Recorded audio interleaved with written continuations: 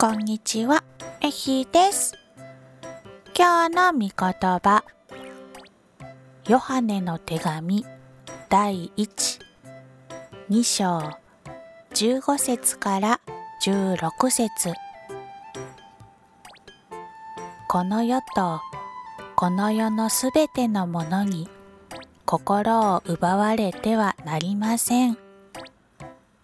もしそれらを愛するなら、神を愛していないのです。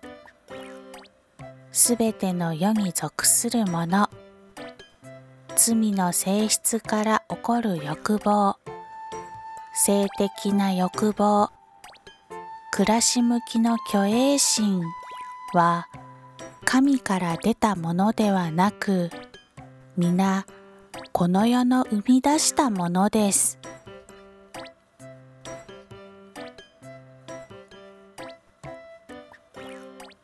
今日もイエス様と一緒に過ごす一日でありますように。